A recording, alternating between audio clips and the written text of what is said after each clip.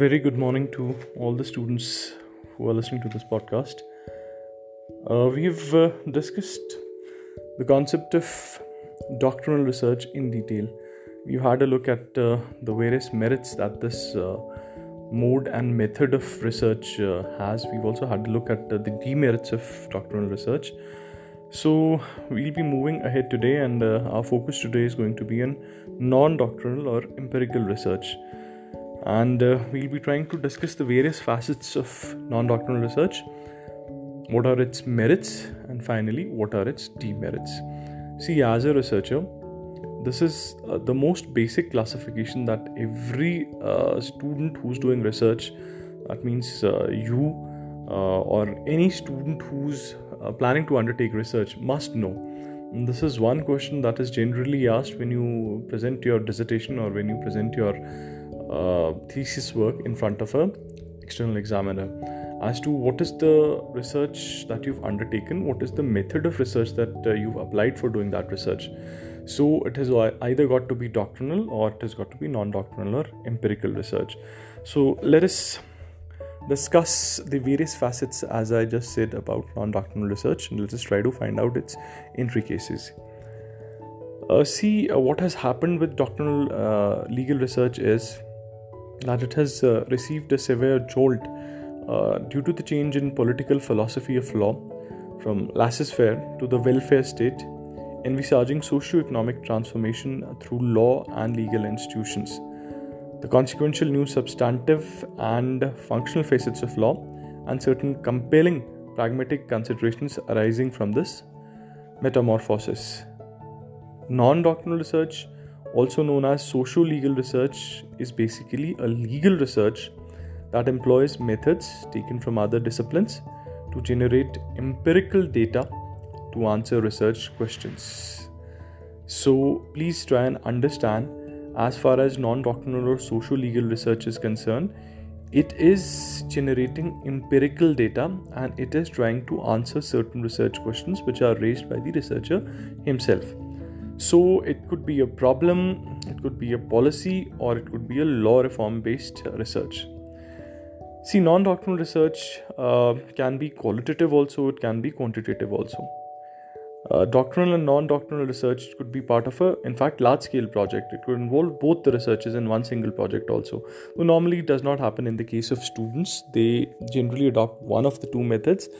And of course, there may be certain overlapping when you are doing research. We cannot say that empirical research is, completely empirical in nature. It may have components of doctrinal research in it as well, and vice versa. So, non-doctrinal approach basically allows the researcher to perform interdisciplinary research, where he analyzes the law from the perspective of other sciences and employs these sciences in the formulation of the law. And empirical research in law and economics applies legal analysis, statistical inference, and economic modeling to fundamental areas of national and international law, such as tort liability, property, contracts, criminal law, law enforcement, and various facets of litigation. See, basically the work of empirical legal researchers since the 20th century has been to provide the government, the judiciary, law reform bodies, regulatory bodies, universities, social and economic institutions of all kinds with vital insights into how the law works in the real world. So you are basically, as an empirical researcher, analyzing the effects of what the law has been on the people of the society. You are trying to find out how the law has actually worked in the society, so that then, of course, suggestions may be given on its improvement, or suggestions may be given in the areas where you feel after your research that the law is not working or the law is deficient. So empirical legal research is basically carrying a lot of value in revealing and explaining the practices and procedures of legal, regulatory redress and dispute resolution systems, and the impact of legal phenomena on a range of social institutions, on business, and on citizens. In fact, there are many reasons and many grounds that we believe that this research will in fact increase in the future, and the demand for such research will see a spike in the future. And I'll just list out a few reasons for you. See, the first of the reasons is the Parliament, which works through its select committees and the government department. They draw on the needs that they require evidence, and that evidence can be provided by empirical legal researchers only. And this empirical evidence can then be analyzed by these committees, and then they could formulate whatever they have in their minds. This is reason number one. Secondly, as empirical legal research is important for underpinning many areas of legal and social policy, so there will be an increasing demand from a wider range of other businesses, NGOs and so on, that evidence about how law works be made available. This is the second reason. The third reason is as practitioners and non-empirical legal scholars come to realize the ways in which the empirical legal research enriches the study and practice of law and the development of doctrine, they too add to the demand for more research. And fourthly, empirical legal research is now recognized as having a central position in legal scholarship alongside the doctrinal text-based body of legal research and jurisprudence and substantive law and practice. So its significance is increasing by the day. Then, empirical legal research helps to build our theoretical understanding of law as a social and political phenomena and contributes to the development of social theory. So put simply, empirical research helps us to understand the law better, and an empirical understanding of the law in action helps us to understand the society better. Then another point could be that the work of empirical legal researchers also influences the development of substantive law, the administration of justice, and the practice of law. Lastly, I feel research funders are attracted basically to empirical legal research only. The originality of empirical investigation into law and legal phenomena has an immediate, appeal for grant-giving bodies who are anxious to develop interdisciplinary approaches to new fields in order to better advance the fundamental knowledge, to inform and evaluate reform, to meet the needs of citizens and improve the quality of life. It is also recognized that existing areas of social inquiry can be enriched by embracing the legal dimensions. So the scope, the methods and output of empirical legal research offer the university law schools and social science departments the opportunity to be at the leading edge of relevant social research. In fact, there are huge opportunities for academic lawyers to collaborate with colleagues across the full range of social science and other disciplines in order to contribute to major contemporary social and economic issues which are facing the society that are already preoccupations of the natural and social sciences. These may include security and personal safety, demographic change, global health, delivery of healthcare, environment, biomedical technology, inequality, etc., etc. The list is endless. Now, please try and understand that despite the achievements and impact of empirical legal research, there has been an increasing concern within the academics community and the user community that the current generation of empirical legal researchers is not large enough to meet the existing opportunities and demand. More seriously, there is a concern that many of the leading empirical legal researchers may in fact retire, so to say, in the next few years or maybe in the next decade or so, and there is not a robust successor generation of trained empirical researchers to build on the existing achievements and meet the future demands for research. In fact, the twin problem of lack of current capacity and the prospect of a declining future capacity are occurring at a time when the importance of empirical legal research is increasing. There are excellent opportunities, in fact, to enhance our understanding of legal phenomena, to enhance the importance of legal phenomena by building on the foundational empirical work which has been completed over the last many years, maybe decades. And the demand for empirical legal research that can inform and evaluate policy is also growing, as is the use of empirical material in judicial proceedings. Well, this all reflects the obvious fact that the world in which law and regulation is required to operate is both expanding as well as changing. And as government increasingly regulates economic, social and family relationships in a rapidly changing contexts, there is a need for empirical evidence about the impact of law and regulation, how mechanisms of regulatory control could be improved and adapted, how individuals can, in fact, respond and adapt to the legal environment, and how law can contribute to the overall well-being of the society. Now, let us discuss the few reasons and arguments, which basically stress upon the need of inquiry into social facets of law. I'll just read out these reasons in front of you. The first of these reasons is the emergence of sociological jurisprudence and its underlying philosophy, assigned law the task of basically social engineering. Almost every modern civilized state perceives law as an active instrument of socio-economic justice and thereby a vehicle of social engineering.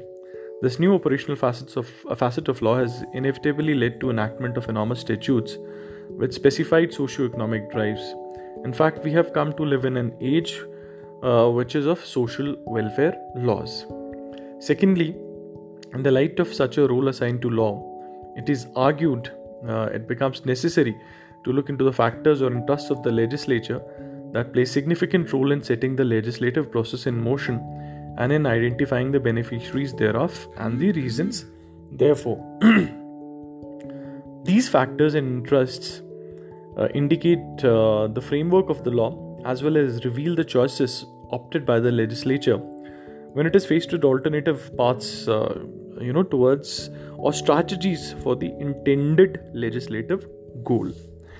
Thirdly, it becomes necessary to carry out frequent attitudinal studies of those whose legal position is sought to be modified by a given law, as well as of those who are vested with the power of interpreting and implementing it, so that the legislature, armed with this feedback, can fulfill its job in a more satisfactory manner.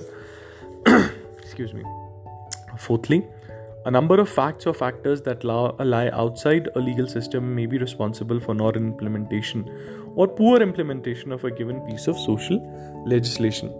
A systematic probe into these factors and their influence on the operation of law therefore becomes absolutely necessary to identify these bottlenecks and to design then appropriate strategies to remove them or to minimize their influence on the law, so that the law can be made an effective instrument of socio-economic transformation.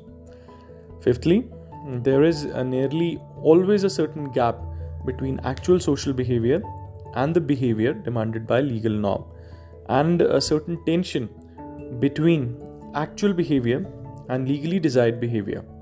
So, the identification of this gap or this tension, as well as factors responsible, therefore, becomes necessary for strengthening potentials of law as a vehicle for socio-economic justice. So let us move ahead and now try to discuss as to what are the various objectives of empirical research. See, in a non-doctrinal research, the researcher basically tries to investigate through empirical data how law and legal institutions affect or mold human attitudes and what impact on society they create. He endeavors to look into the social face or dimension of law and the gap, if any, between legal idealism and social reality. So, non-doctrinal legal research basically then involves a study of social impact of law, which could be existing or proposed, or of the social auditing of law. The researcher tries to look into and basically seek answers to the following questions. Okay, so these are the objectives of research. Number one, are the laws and legal institutions serving the needs of the society? Number two, are they suited to the society in which they are operating? Number three, what forces in society have influenced shaping or reshaping of a particular set of laws or legal norms? Fourthly, are laws properly administered and enforced, or do they exist only in the statute books? Fifthly, What are the factors, if any, which are responsible for poor or non-implementation of these laws? Sixthly, what are the factors that influence the adjudicators, basically the courts or administrative agencies, in interpreting and administering the laws? Then, just a second please. For whose benefit a law is enacted, and are they using it? Have the intended legislative targets benefited from the law? If not, for what reasons have they not benefited? Or where do the bottlenecks lie? Next, what has been the impact of the law or legal institutions in changing the attitude of the people or molding their behavior? And what are the social obstacles in realization of the expected behavior or change? See, the inquiry in ultimate analysis relates to, first, the legislative process, that is inquiring into the formalization of law, the initiation of law, and the forces, factors, or pressure groups that played a significant role in its making and with what objects. Secondly, its social assimilation, that is involving an inquiry into its operational facets and the factors that are responsible for making it dysfunctional. And thirdly, its impact on the intended beneficiaries. Okay. See, please understand that most of the non-doctrinal legal research basically seeks, number one, to assess the impact of non-legal factors or events upon legal processes or decisions. Number two, to find the gap between legal idealism and social reality. Number three, to identify and appraise the magnitude of the variable factors influencing the outcome of legal processes and decision making. And fourthly, to trace the consequences of the outcome of legal decision making in terms of value gains and deprivations for litigants, non-litigants, or non-legal institutions. See, simply stated, please understand, in doctrinal research, you are basically doing library-based research, wherein you are basically working on a doctrine. In empirical research, as I've just pointed out to you in these last 16 to 17 minutes, you are basically analyzing the impact of the law on the society, and this you do by going to the field. Basically, you are collecting data first-hand from the respondents. And then the process is similar like the process adopted by other social sciences, but the difference is that you're trying to understand the impact of the law on the society and the various other objects that I just discussed with you. And you are doing this in a scenario, in a framework wherein you are, as I just said, collecting data first hand from your respondents. You have undertaken a study wherein you have selected a universe. You go in that universe, that means a specific area. It could be any specific area which you along with your guide has finalized. That will be the base area of your research, and then you undertake your research in that particular dimension in that specific area. You collect the data first hand, you collate the data, then you draw the results based on these data, and then you finally try to reach to a certain conclusion based on the findings that you've drawn from that data.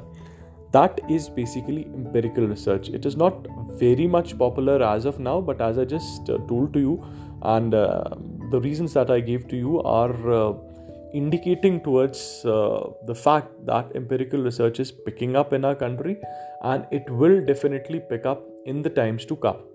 So as PhD students and as students who will be soon doing their research, which could be either doctrinal or empirical, you could choose between the two.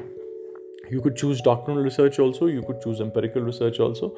Yes, empirical research is a little time consuming. It takes in more effort than doctrinal research, but then the data that you derive is not the data that you've collected and collated from books. The data that you derive is first-hand information that you have yourself collected from the respondents. That is a data which maybe nobody has derived before you.